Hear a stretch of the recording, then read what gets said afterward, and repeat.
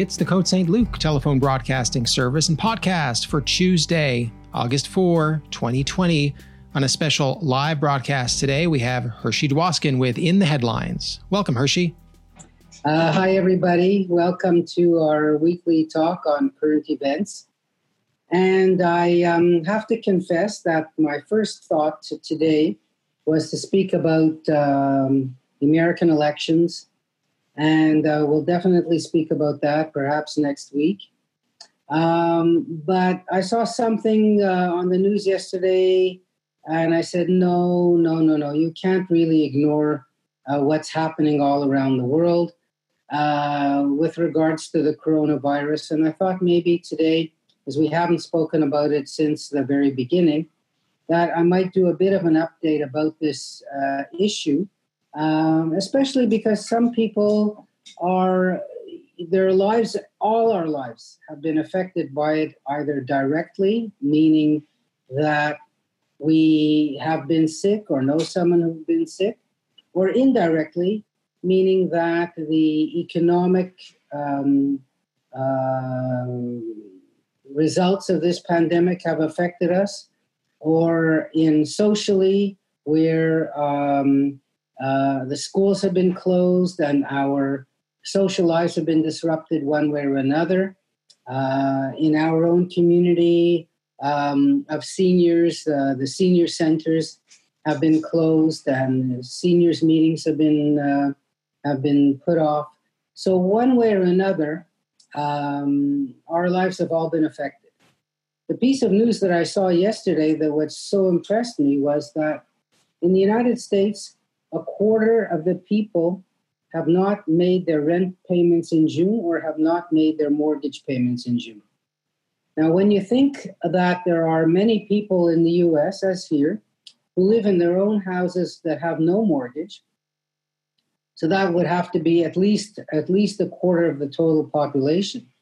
If you take a quarter of the rest of those people not being able to pay their rent or their mortgage, it means that it's an enormous amount of people whose most basic part of their lives have been affected.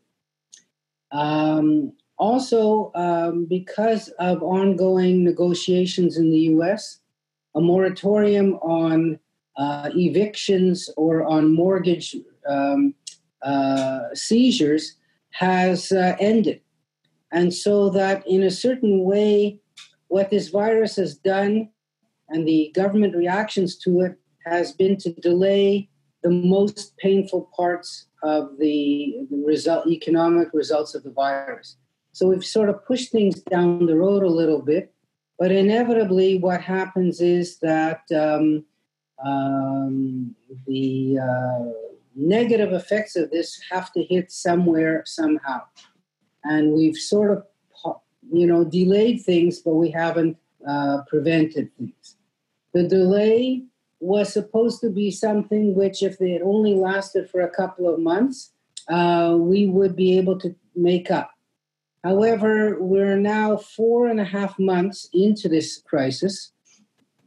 And in some parts of the world, the crisis has softened a bit, including Canada and in Western Europe. In other parts of the world, the crisis is hot and even getting hotter. And I will give you some figures and facts about this later on. In general, we would have to say that with the exception of the United States, the rest of the industrialized and wealthy world seems to have passed over the worst of it, meaning Canada, Japan, Korea, Europe. We're all a bit on the downside of this crisis. However, in the developing world, especially in South America, where things are exploding, in Africa, where they're just sort of getting started and going up quickly, in South Asia, in India, where things are similarly exploding. The most of the world hasn't seen the worst of it yet. I did not mention China, which is the at this point, the world's largest country, which seems to have gone over where it started. They seem to have managed to master this crisis. So with that as a kind of an introduction, let's have a look and see where we're at and the economic effects specifically of this whole crisis. There isn't anywhere in the world economically that has not suffered because of this crisis. There's no country in the world that has escaped its effects. And there has been a drop in the world's economies pretty well. I looked up the charts of the 70 world's largest economies, and pretty well all of them have dropped. The economic activity, economic output, production, the gross domestic product has dropped in all of the countries, almost all of them.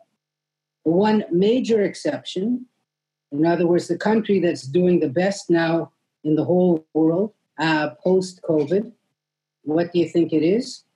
China, where the COVID started. China is the only large economy in the world where the economic activity is increasing, even as we speak today.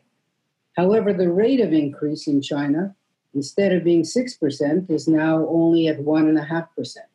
Still, it's an up. Pretty well everywhere else is a down. The sectors, of course, that have been affected the most, tourism, airlines, hotels, countries that depend on these economic factors are the ones who are suffering the most. So in Europe, for example, it would be Spain, Italy, France, and Greece. These are very tourist-dependent countries. In the Caribbean, where cruise ships don't stop anymore, the islands have been devastated. Bahamas, which is like a 51st state almost of the U.S., has been suffering tremendously. Latin America, the economies there have really dropped badly because of the uptick in cases, because tourism is down to nothing, and because countries all around the world that send their workers elsewhere, as they do in Latin America, these workers have less work because of unemployment, and therefore they're sending less money back home. So this would be countries like Mexico and Peru and all the other countries that have migrant workers going abroad. In the Middle East, similarly, their economies have been devastated, particularly Lebanon, whose economy is down almost by 70%. No transfers from abroad. Their currency has lost all of its value.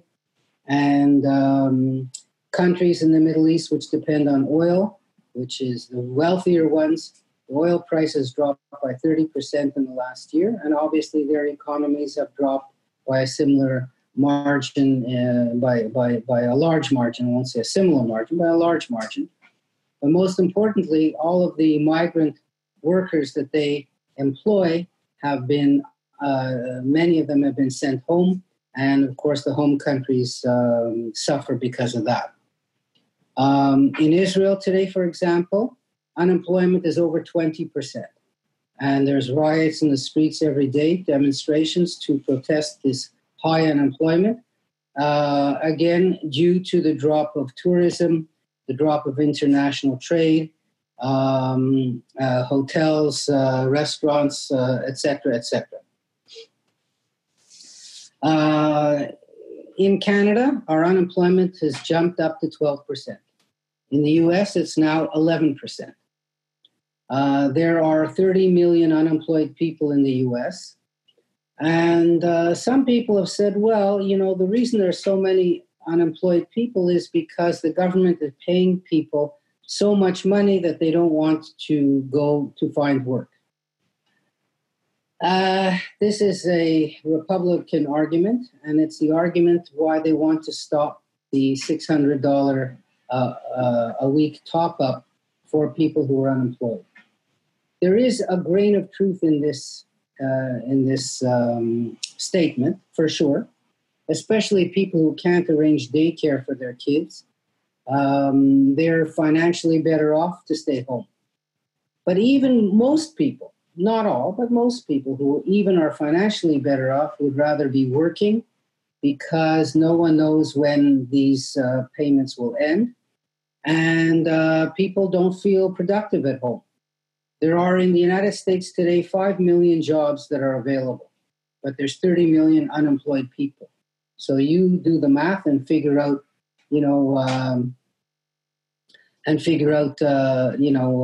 if people are staying home on purpose, kind of thing.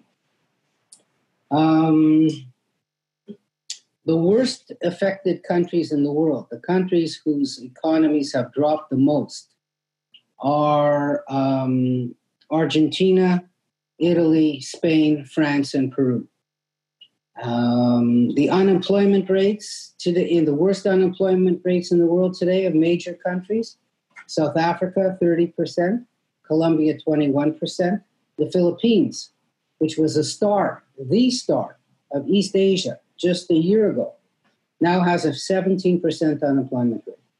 When you think of all the Filipinos who go out to work abroad, Filipinos who work in cruise ships, Filipinos who work in the service industry, in hotels, Filipinos who work as maids and caregivers all around the world, if all around the world the economy has slowed down and people lose their jobs, well, then these service workers are the first ones to be let go and to be sent home.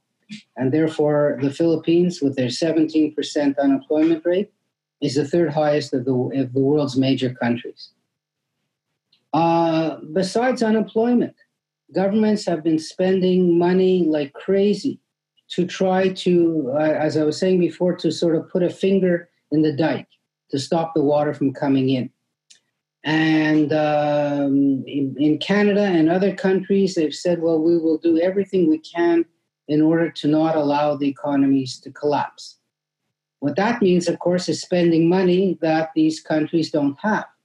In other words, if the economies have slowed down so much and tax collections have slowed down so much because of that, governments are borrowing money to shovel out to the public at large. Right now, the United States is spending $1 for every 84 cents they collect. They're 16% overdrawn. Canada is 11%. Even giants like Germany or Switzerland, who of course would never spend one penny that they didn't collect, are now overdrawn by 7% and 6% respectively. Israel is similar to Canada with an 11% overspending ratio. Clearly, this money is borrowed. Clearly, interest has to be paid on this money. And not that clearly, the money one day has to be paid back. So we are, in a way, mortgaging our children's and grandchildren's futures in order to deal with the crisis that we are experiencing right now. And it's the same thing almost, not everywhere, but almost all around the world. Besides this factor, another economic factor is that with the exception of Europe and the euro, most currencies have dropped drastically against the US dollar, which the results, what that means, of course, is that items that are imported have to be costing much more. And people who've lost their jobs can't afford to buy what they used to be able to afford to buy. So, for example, the worst drops of major countries in the world have been Argentina, and this is major countries.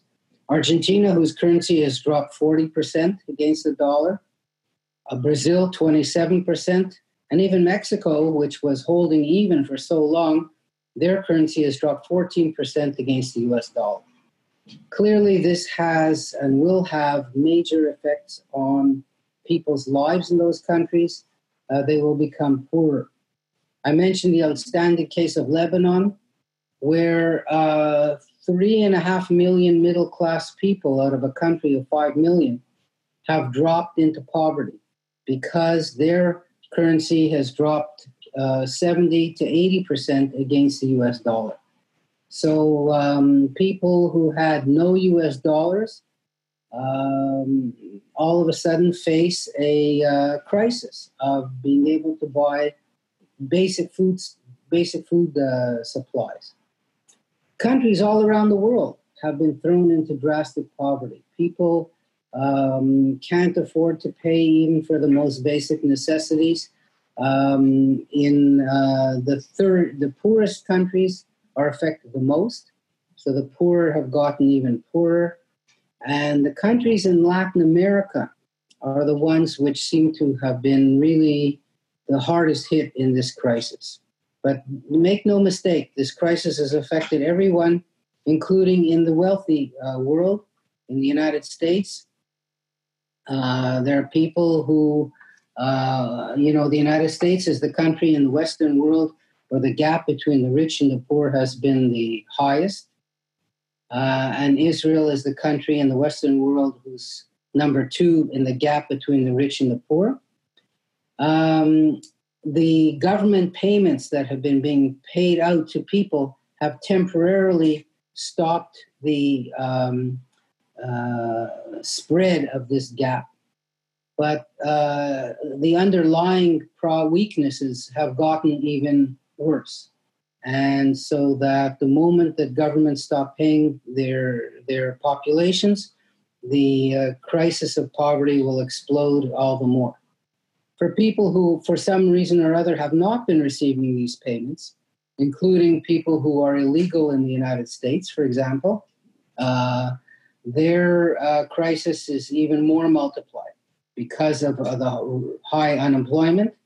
It's harder to find even kind of illegal jobs, restaurants being closed, taxis not being taken. As I was saying before, if people are at home, they don't need home care. If people are at home, they don't need cleaners. And so all these jobs that sort of kept the people who are here illegally going, those jobs have been the first ones to disappear. And those people have been negatively affected more than anyone else in society. Obviously, if you are well off and you have lost money in the stock market, which in most cases has been the case around the world, but the U.S. has now sort of stabilized. Well, your wealth has gone down somewhat, but you still are wealthy.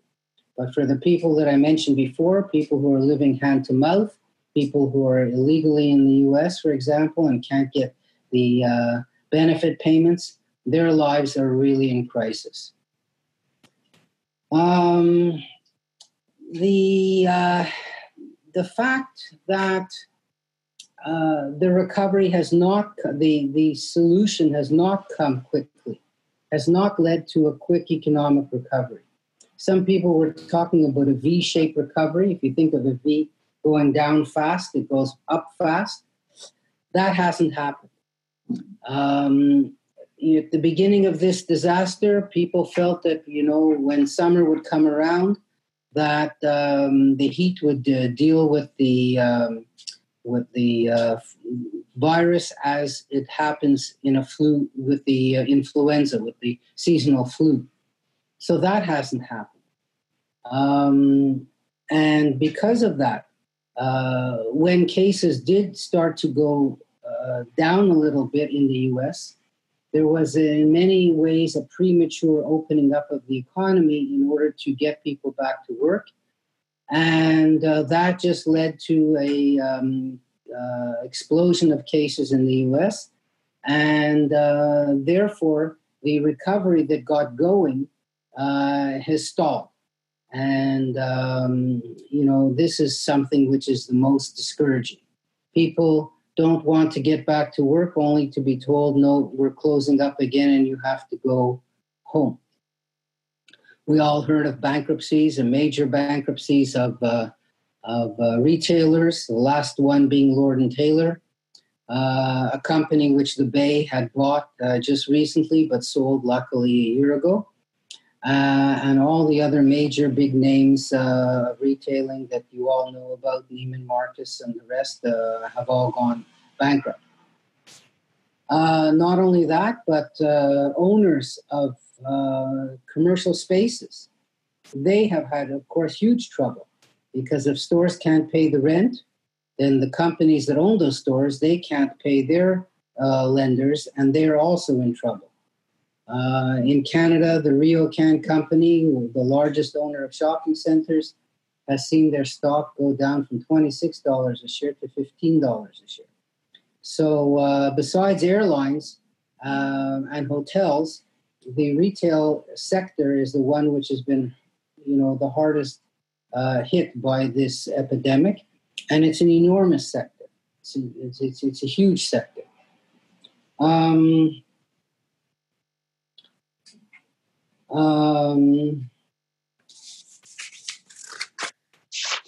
Next page here.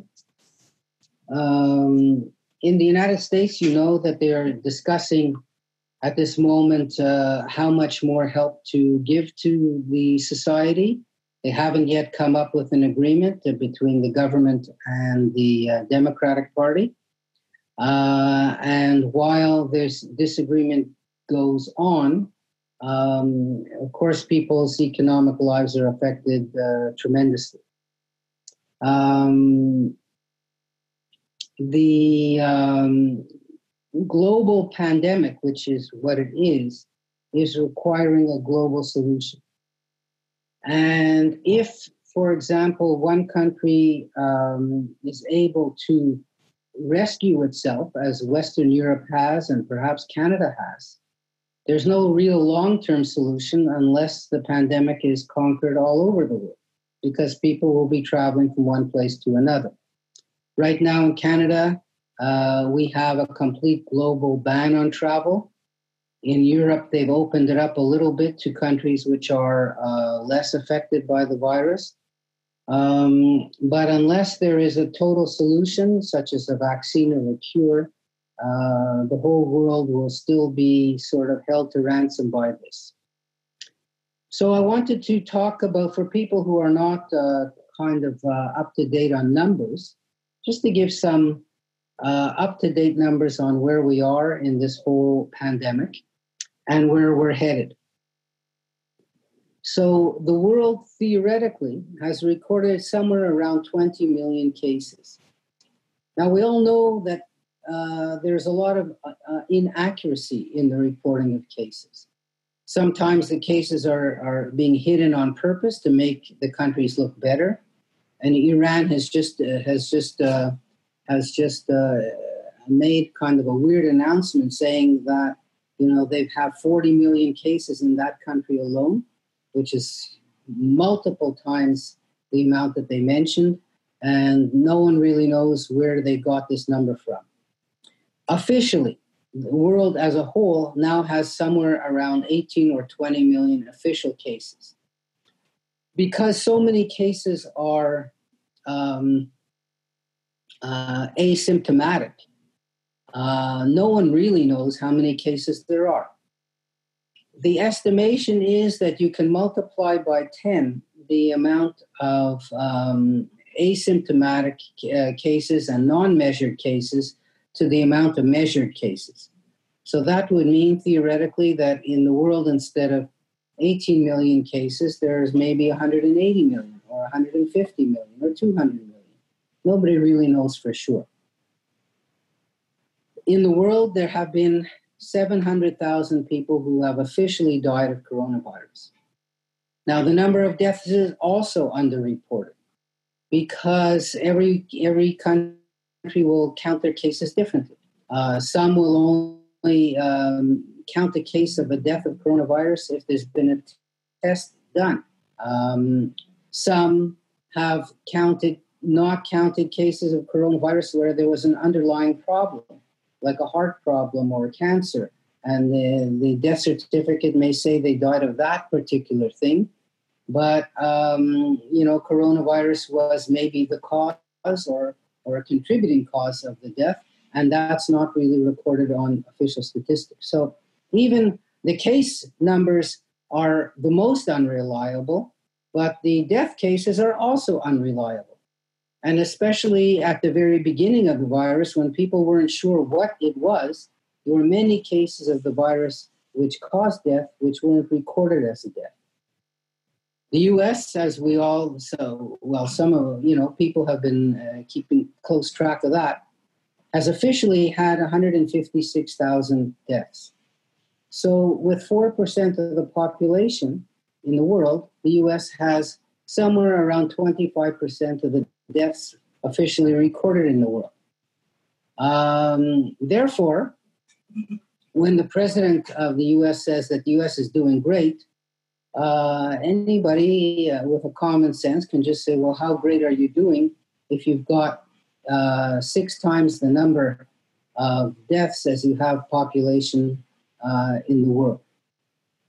The U.S. is the number 1 country in total cases in the world, closing on to 5 million official cases. Brazil is the second most cases, and India is the third most cases. All of those countries have cases in the millions. Canada over here, we have had so far 117,000 official cases, which doesn't sound like a lot, but it is a lot, because our population is 9 times less than the U.S. So if you multiply our 117,000 cases by 9, you still get close to the equivalent of 1 million cases in the U.S., which would still be a lot of cases. In terms of the total deaths of this virus, we have had 9,000 in Canada. Again, multiply 9 by 9 and you get 81,000 deaths in Canada versus 155,000 deaths in the U.S. So our death rate is only half of what the U.S. is. It's not nothing.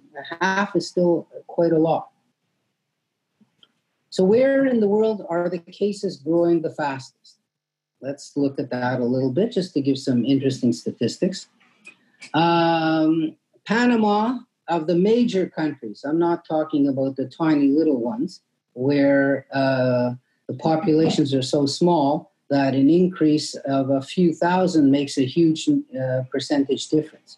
But of the larger countries in the world today, the fastest growing countries in number of cases in the last 7 days, are Panama, Colombia, Brazil, the U.S., Peru, Israel, and South Africa.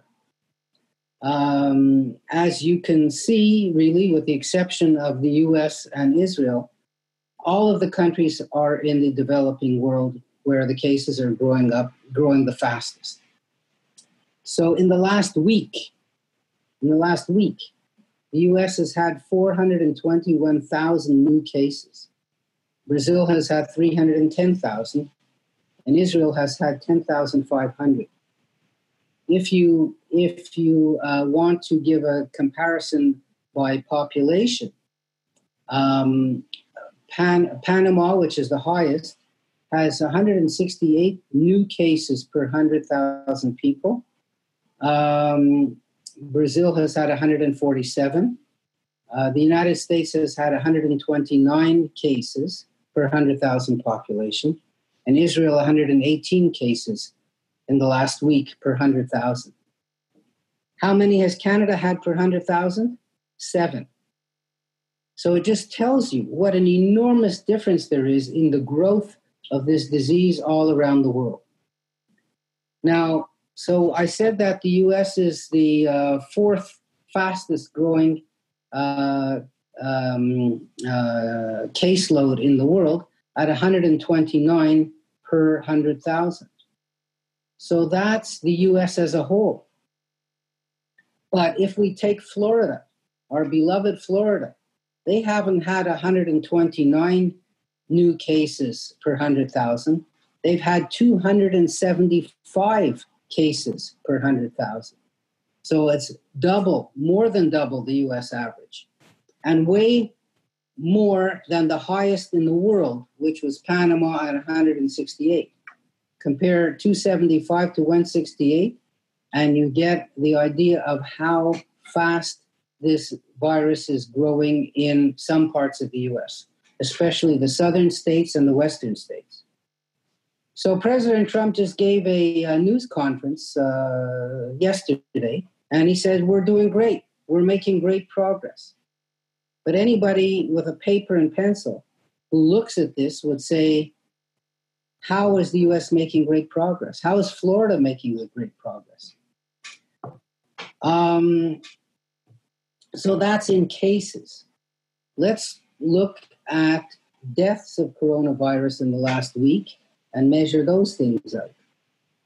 So the U.S. is 10th in the world in the number of deaths per 100,000 people in the last week. So it's not the 4th in the world, which it is in cases, it's 10th in the world in number of deaths. But still, 10th in the world is pretty high. So the highest countries in deaths in the last week are Bolivia and Colombia. So when we're talking about Brazil, add Bolivia and Colombia into the mix, and Peru also, and you see that this virus has really had the most effect in South America, more than in any other continent in the world. And South America is just going through a kind of a health emergency that even even the U.S. is not quite up as far as they are. So in the last week, the numbers in Bolivia and Colombia of deaths per 100,000 people is 5. Brazil is the 6th with 3, and the United States as a whole has had 7,500 deaths in the last week, which would mean 2 per 100,000 people. However, again, if we look at the United States, the number and the highest in the world is 5 per 100,000, but Mississippi is 7 and Florida is 6. So in other words, if Mississippi and Florida were countries, they would be the fastest growing countries in the world facing deaths per 100,000 because of COVID. So there's no way that anyone could convince people who know the facts, and these are very not speculative facts. These are published facts checked by Johns Hopkins University and others, that the United States is still in the middle of this epidemic. And in 30 of the 50 states in the United States, the numbers are going up in deaths, in the deaths. However, in number of cases, the United States in the last week has had fewer cases than it's had in the week previous. Now, that's led Mr. Trump to say that we're on the right path. But of course, when you start at a level which is so high and you go down a little bit, the direction is good, but the total numbers are still terrible compared to the rest of the industrialized world. So we could ask the question why this is. And of course, there is no definitive answer. But it's very easy to point to the fact that the United States has had a very haphazard reaction to this disease. And some political writers have written that because the parts of the United States which were affected the worst and the earliest, those states were all Democratic voting states, meaning New York, New Jersey, Massachusetts, Connecticut, and Rhode Island. Those places had the most cases per capita, the most deaths per capita. And President Trump could have looked at that and said, who cares? Doesn't affect my people, so why should I care? What did affect him was, of course, the economy slowing down so much. So he said, well, if the cases are only in the Northeast, let's open up the economy so that the economy will get going, and so the unemployment rate will go down. So I will look good. So I will win the next election. But needless to say, his attitude toward the disease, even if it did not affect all of the people, even if the doctors knew better, Mr. Trump still has 40% of the people in the U.S. who think he's doing a great job. And if you take away those northeastern Democratic states, it's more than 50%. So if more than 50% believe what he says and that the virus is not really that serious, well, they opened up. They didn't use masks. They didn't avoid large gatherings. And sure enough, the pandemic spread to their states. And their states are the ones who are now suffering the most, and not the Northeast, which is suffering the least. So Florida, Arizona, Texas, Louisiana, those are the states where the pandemic is growing now the fastest. And pretty well. Of the top 10 states where it's growing the fastest, 9 of them are voted Republican in the last election. And only Nevada, which was kind of a tie almost, is the only Democratic state which is in the top 10 of the fastest growing states. So clearly Trump realizes now that he has a problem. And that is why the political winds have shifted even more against him, because people realize after all this time that he wasn't telling the truth about the virus, and that he has no national strategy against it, and he's dumped everything in the lap of the states and the cities, and that's the problem. Now let's talk a little bit about what I started with. No, I didn't start with, but I wanted to mention that the United Nations came out and said that 1 billion children in the world are not going to school. So clearly, that's, of course, a seventh of the world's population. And Mr. Trump wants the schools to open as fast as possible because he wants life to return to normal as fast as possible. He wants people to forget about the virus as fast as possible so that he can get reelected. However, we have seen, and the science has said that children under 10 are less likely to spread the virus than any other sector of the population. And health-wise, they're less affected if they do get the virus than any other sector of the population. And therefore, the argument is, well, open up the schools. Israel is a fantastic example of what happens when things go wrong, because that was a country which was affected early on by the virus because of travel from Europe to Israel in February when this virus was just getting going. It spread in Israel quite quickly, but it was controlled quite quickly because of a massive lockdown, which resulted in, as I mentioned, a 20% unemployment rate. So the country was locked down and locked down hard, to the point where there were only about 250 to 300 deaths of the virus in the whole country for months on end. Well, things got so good that the government decided to reopen the schools. And the moment that happened, there were huge outbreaks of the virus in different schools around the country. And needless to say, the students passed this to the parents and grandparents, and the virus took off again. As I said, to the point where Israel is now the 7th fastest growing country in the world in number of new cases. And the number of deaths, of course, went up accordingly with a lag period. So the number of deaths in Israel had doubled in just the last month compared to the first 4 months of the virus, where the accumulation was there. So it's a lesson to the rest of the world to say, that it's not over, and that if you let your guard down, it can jump up again. There was new cases in cruise ships. The Norwegian small cruise companies decided, since cases had gone down so much in Europe, that they would start cruising again. And lo and behold, 2 cruise ships, went off, and 40% of the passengers and crew tested positive. And so this is a warning sign for the cruise industry as well.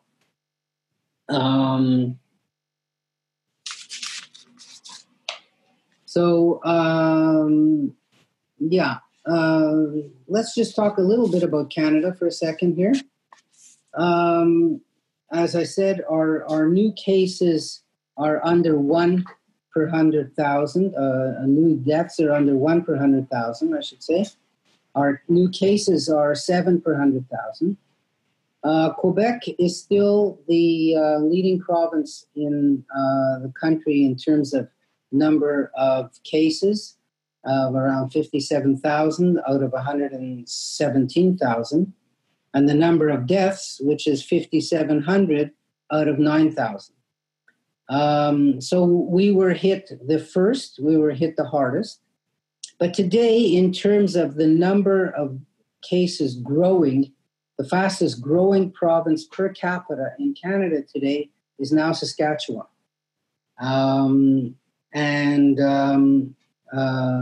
Saskatchewan, Quebec, and Alberta are pretty well tied in the fastest growing number of cases in the country. We're still in this fight. Why the Premier wants to open the schools, we're still in the middle of it all. Why there isn't a requirement of masks to be worn,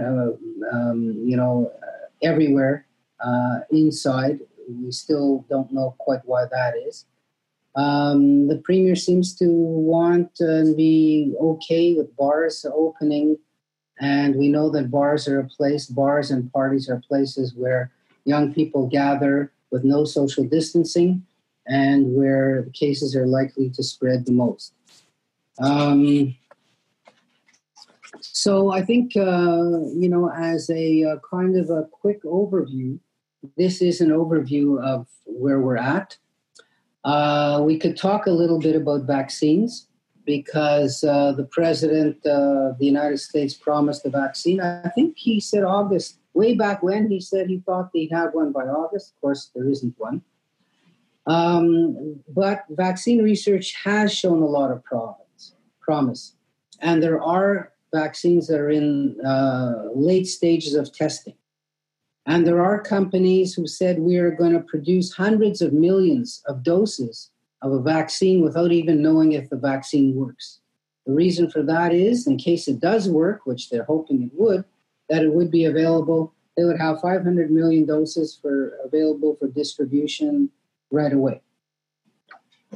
Now, needless to say, some people in the world are saying, well, if a vaccine is found, the richest countries will be the ones who will get it first because they'll be able to pay for it.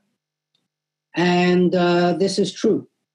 But what other way, a logical way would there be of distributing vaccines when there isn't enough for everybody? One measure of where it should go would be the places that have invested the money to make the vaccine, or the places where the vaccine is being actually manufactured. But the fact is if they can make 500 million doses, they can make 5 billion doses. Once you're up to that scale, although it's true that the wealthier countries might be the first ones to get it, it won't be long before there's enough made for everyone. The next question is whether, of course, people will take it. And there are indications that somewhere around 30% of people say no, they don't want to take the vaccine. And would this be enough? Would 70% of people being inoculated be enough to protect the entire population? Again, it's an unknown, but it's a lot better than having 0% being protected from the vaccine for right now. There are also vaccines being produced in many different countries, so that even if the first vaccine is produced, say, in the United States, and they refuse to share with everybody else, there are vaccines being produced in India. There's vaccines being produced in China, which are the two largest countries in the world, who therefore could service their own populations first. Canada is in a bit of a bind because we're such a small country. We don't have a candidate being produced in the country at this moment with hope of quick distribution. But we would just have to rely on the second, we'll call it on second helpings, after the main meal is eaten by the big guys, that hopefully will be in the first line of number 2 people to be able to get the vaccine which is available. And the optimism of Dr. Fauci says that, well, maybe by spring 2021 would be the first most realistic date to be able to benefit from this vaccine. And so if that's the case, it means that 1 whole year will have passed without any effective vaccine and with treatment which is only partially successful. But one trend that we do know from the beginning till now is that treatment has gotten better. So the vaccine, the virus itself hasn't changed all that much. It doesn't seem to have gotten more severe, and it doesn't seem to have gotten more mild, as some people did predict. But the treatments have gotten better because of experience both with drugs and with hospital treatment itself, which has resulted in a lower death rate per capita than was at the beginning. So if we go back to the Canadian figures and we say, well, we've had 9,000 deaths, this is true, but the vast majority of them were at the very beginning, and especially in nursing homes, and nursing home patients who were transferred to hospitals, where the hospitals had really no understanding and no good tools to deal with these patients. And the overcrowding led, of course, to much worse outcomes than would have been the case with no overcrowding.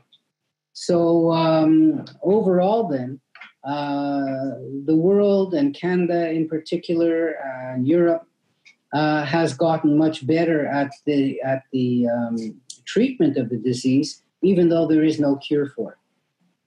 So I think, let me just check my time. Yeah.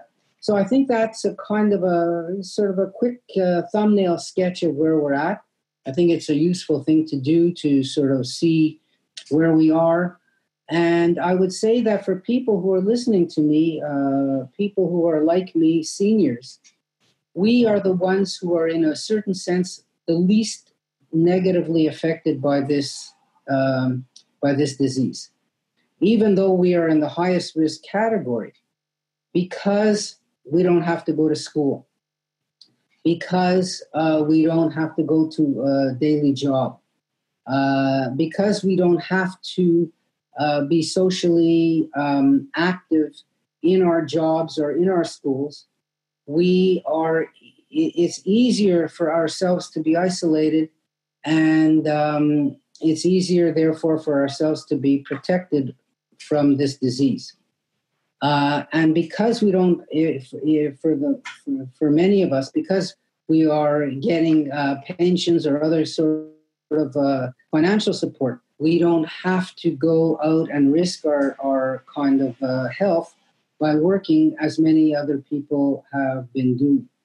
So, I don't want to say that we're lucky, because nobody's lucky in this situation, but we are, of the different sectors of society, I would say we are the luckiest. So let me just stop now and see what comments or questions you may have. And if nothing, then we can go on to, some of the political events of the day. Hershey, we had a question earlier, about 20 minutes ago during your talk, when you were talking about, money. The question was, where is all the borrowed money coming from? People are so fascinated by this. And the answer is not so simple. Each country has an ability to create money out of nothing. Now, some countries have a better ability of doing it, and some countries have a worse ability of doing it. But in essence, the government is borrowing from itself. And it is saying, I'm going to pay myself back.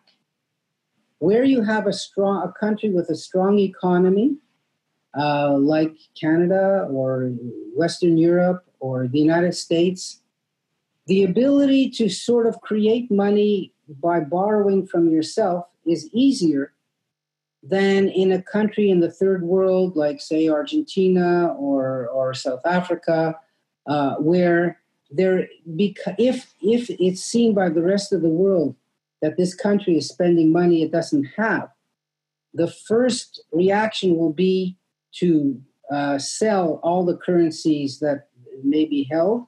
In other words, drop the value of their currency, number one, and to sell any obligations that country has. In other words, if there's foreign debt, if foreign debt is a big part of the country's debt structure, that foreign debt will be sold and no one will want to lend that money to the countries in the future. So, in other words, countries which are more financially vulnerable, by spending money they don't have, make it impossible for that country to borrow money abroad. And since there's only so much money inside of that country, which is not much, it can't create money out of nothing the way wealthy countries can. Because the moment it starts to print banknotes, the value of those banknotes will drop instantaneously because nobody will want them. And that's the the way that works. Because the US dollar is so strong worldwide, the United States government can literally print money and shovel it out to the people's pockets without the value of that money dropping at all. So where it comes from is not the easiest thing to explain. But, right now it's being created, in a way out of nothing. Now, it's not out of nothing. Those extra spending is being recorded somewhere on the books. So it is money which is going to be owed and has to be paid back, but it's as if the government has to pay itself back for the money that it's spent already. That's about the most simple kind of explanation that I could come up with. Hey, Howard is here. Howard, do you have a question for Hershey? Yes. His health advisor, what's her name, Burks, has gone to the mat for Trump, but yesterday he called her pathetic. What do you make of that? Well, for people who are we'll call them binge watchers of CNN and Fox News and the other networks, number one, I would say that, if this serves to increase your anxiety, I would just not bother with it. That's the first thing. Because these all-day news channels have to create content and then they have to comment on the content.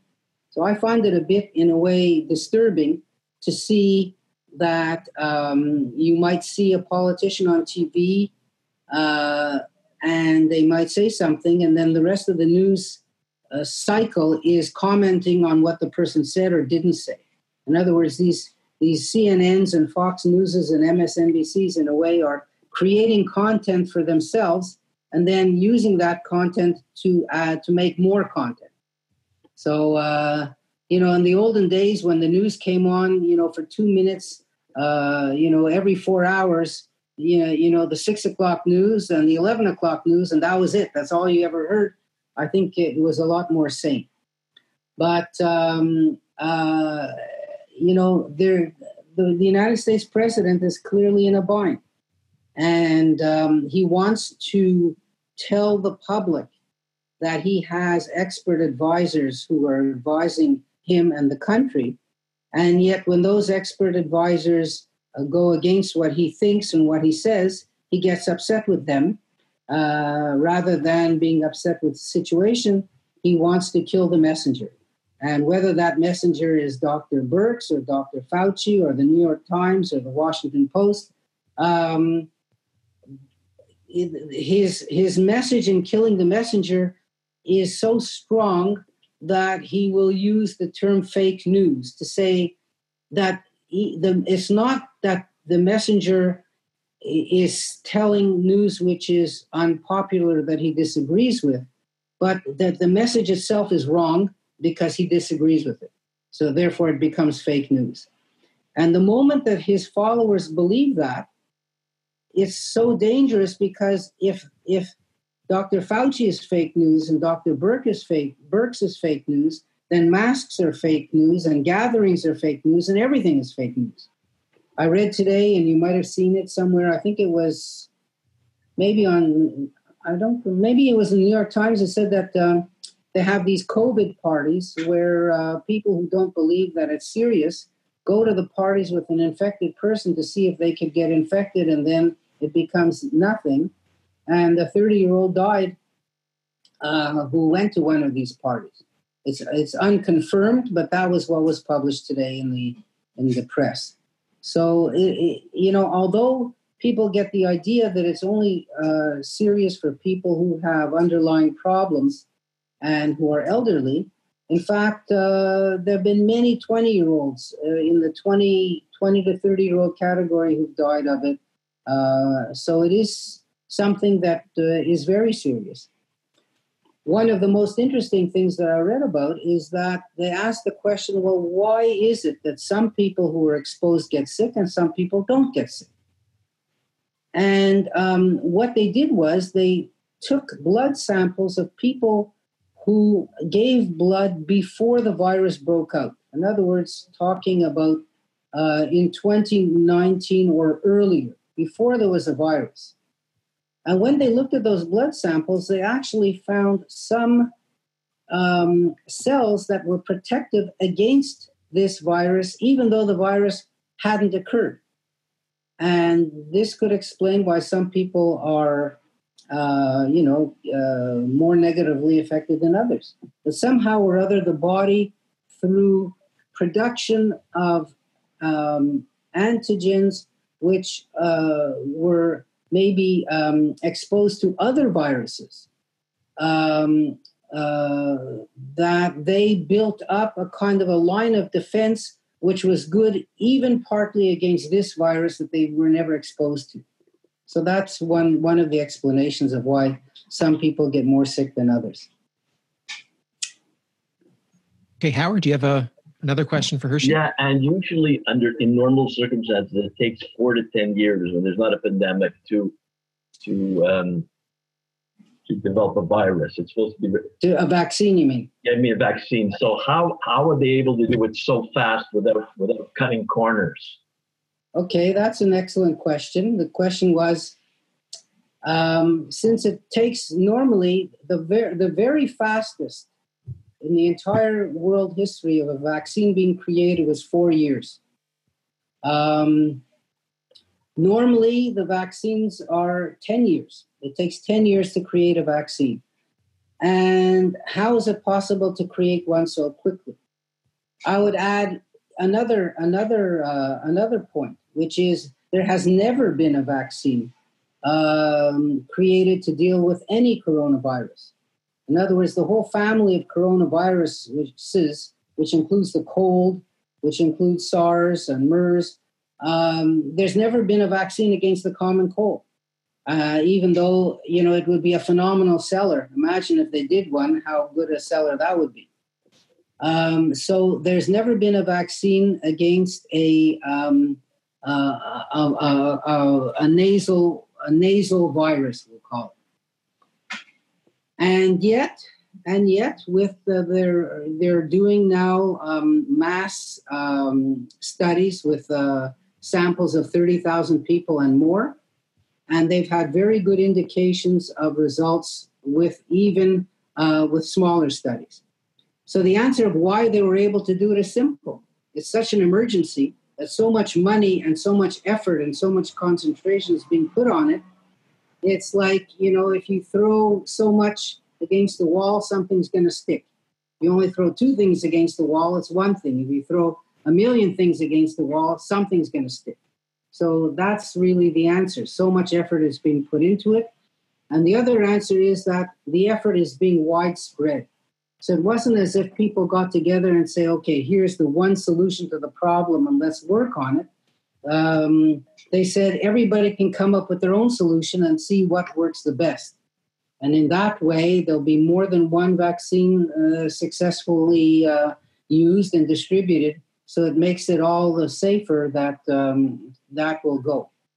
Now, one big issue is the issue of safety.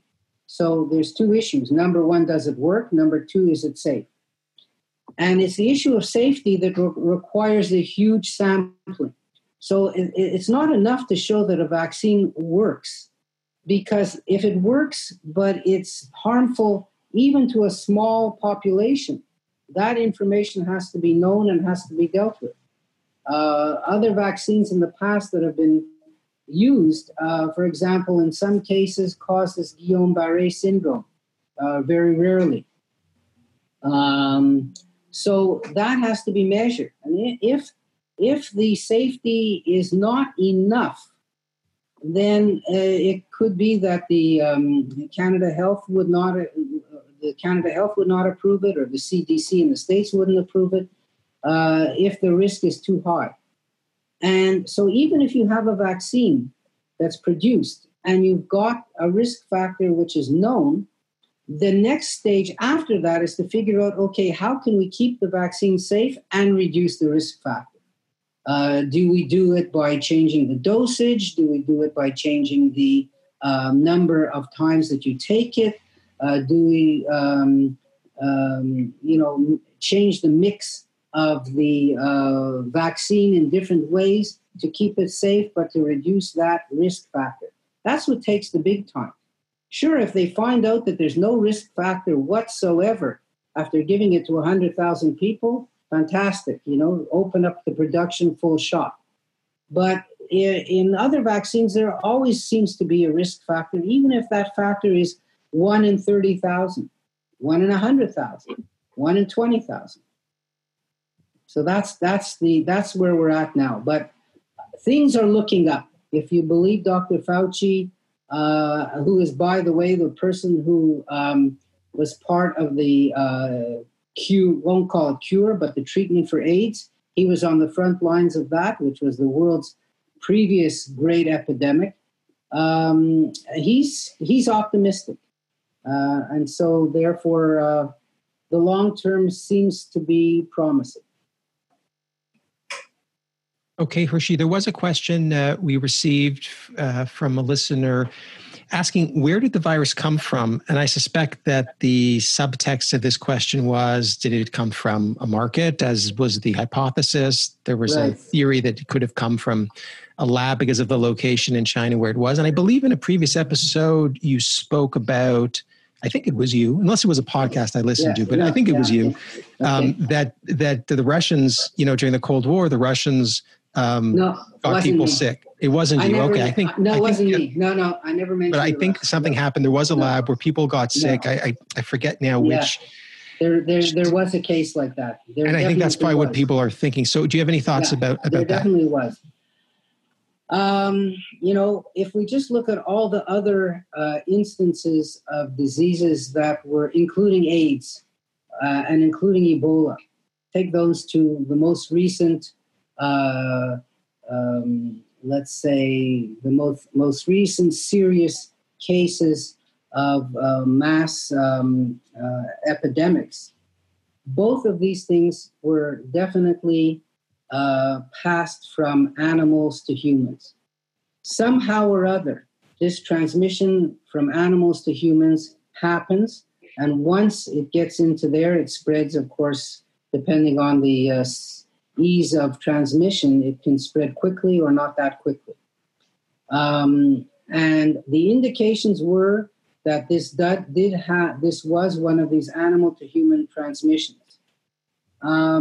We know for sure that animals harbor viruses and diseases that most often are not passed from animal to human. But in these cases, it looks like they were. Now, exactly how that was done is not really known. So, in other words, the most common explanation is that bats were the ones who harbored it. They might have been passed from bats to pangolins and from pangolins to humans, or it might have been passed directly from bats to humans. We're not so sure about that. In the case of AIDS, it seems to have been passed from chimpanzees to humans, from somebody eating a chimpanzee. In the case of Ebola, I don't remember now what was the animal host of that, but it can happen that way, and it seems like that's the way it did happen. Now you say, well, why China? Why, there's animals all over the world. Why would it be passed in China? And why is it, for example, that the flu vaccine, the regular influenza vaccine, the strain seems to originate in China also?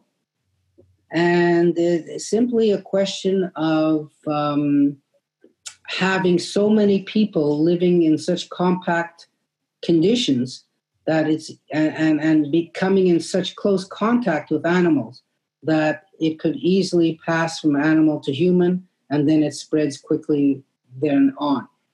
If you think of our lives in North America, except for our pet dogs or cats, people have no contact whatsoever with animals. Nobody goes out and kills their own chickens. Nobody goes hunting. Nobody has stray animals that they could come into contact with, because we're a kind of a sanitized urban society. We don't have pigs in our backyards. So many people in the third world, the chickens and pigs live downstairs and the people live upstairs. And the amount of sanitation, in other words, getting rid of the waste products of their animals, is not 100% clear and clean. And so you can just imagine in those conditions how, and it's hot. So imagine in those conditions how much easier it would be to spread a virus if it did get going, or a bacteria, for example, if it did get going. So that's why the origin is there, and animal to human is how it happened. Sure, there are conspiracy theorists who say the Chinese planted it on the rest of the world. It came from a virus facility in Wuhan, which they have one. There is a virus research facility in Wuhan. Maybe something escaped from there and nobody said anything. Once you're getting into conspiracies, there's no end to it. This Dr. Emmanuel that President Trump gave a plug to was one who said that, demons have sex with people, and that's the cause of their of getting all kinds of diseases and sicknesses. And once you get into the demonology part, some people could believe anything. And it's scary enough as it is. There are people who, don't understand science. They don't understand statistics. They don't understand, the facts of how the earth works. And if that's the case, then you can believe in anything. Devils, angels, and all kinds of things. Can I ask a question? This is maybe going a little bit beyond the virus, but the explanation you gave, which I think is the consensus explanation of the food market and bat and so on. The Canadian singer Bryan Adams tweeted about this. He's a vegetarian and he's against all sorts of markets, I guess, where animals are sold. And he was harshly criticized because people said, that what you're saying is a racist thing because you are blaming, quote unquote, Chinese people. Even if he wasn't obviously accusing people in Canada or people who happen to be Chinese anywhere. He's specifically talking about a country called China where this happened. So I guess my question is, when we talk about these things, do you find that the media or experts or whatnot are cautious about how they present the source of this, because they know that there will be some people in Canada and the United States who will then take that information and say, aha, therefore the Chinese community that I live next to is bad. Right. Just as if this virus had started in Israel, there would be people saying, aha, the Jewish community is bad, and so on. So how do you deal with that? Sure. I think that's very logical and very true. And I think that the media are careful about it for all those reasons. I think that stands to reason. All you have to do is think of 9/11 when it happened. There were attacks on the day after. There were poor Sikhs who were wearing turbans who were killed because they were wearing turbans, and the Americans didn't know the difference between a Sikh and a Muslim. So it's pretty easy to transfer prejudice that's already there to attacks on innocent people. And it's happened in Canada to Chinese people. It's happened in the U.S. to Chinese people. And similarly, Muslim people get attacked if there happens to be an incident, halfway around the world. So the fuel is there. And all you need to do is throw some, match onto it, and then the whole thing can blow up. So I think it's true that the media are careful to not cast blame on a particular group of people for this. I would say, in hindsight, that it's true that when this virus did break out, the Chinese did try to hide it. And you remember the doctor who died after ringing the alarm bell, and he was told to shut up, hush up. But relatively quickly, and I'm saying relatively quickly, they did release the whole structure of the virus that was accurate, so that people all around the world could then work on it, on a cure, because they knew how serious this was getting. I would just like to comment that the Spanish flu epidemic of 1918 should have been called the American flu, because it started in the States and it got spread from the States to Europe. And why they ended up calling it the Spanish flu, who knows, But it should have been called the American flu. So that's, Mr. Trump, who calls it the China virus, should look in his own backyard and rename the Spanish flu of 1918 to the American flu, because that's where it did start. It doesn't really matter what you call it. It doesn't help to blame a country, because so long as the country didn't sort of start it and spread it on purpose, where it started is just a matter of happenstance.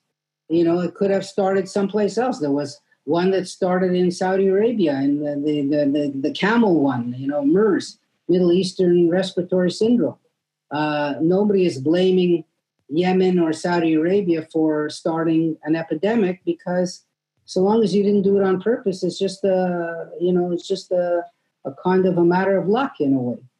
Thank you for the interesting talk today. You're back next Tuesday, yes? Right. Yeah. Next Tuesday, I'm going to try to talk about American politics, since this week there are going to be some important primaries.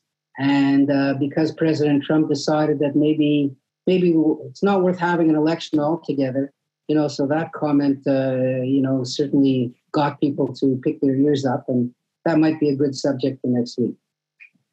Okay, very good. And I just want to remind the folks listening today on the telephone broadcasting service that tomorrow at 2, we have an encore presentation of author Emily St. John Mandel, who will be presenting her book, The Glass Hotel.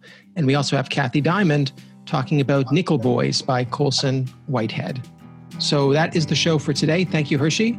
Thank you so much, Daryl. Thanks everybody for listening in, and I hope to hear you all, or I hope you are all there to hear next week. Well, that is today's episode of the Côte Saint-Luc podcast. We hope you enjoyed it. Thank you to our guests, and thank you to you for listening here today. The show is produced by me, Daryl Levine. The telephone broadcasting service and podcast was launched as a way to get content into your home during the pandemic period. As you know, we had to stop our events at the library and at Parks and Recreation. So we hope you're enjoying the podcast as a sort of a virtual way of getting the content to you so you can hear your favorite speakers at home. If you're enjoying the podcast, please leave us a rating and a review at Apple Podcasts. Every rating and review helps others to find the show. Have a great day.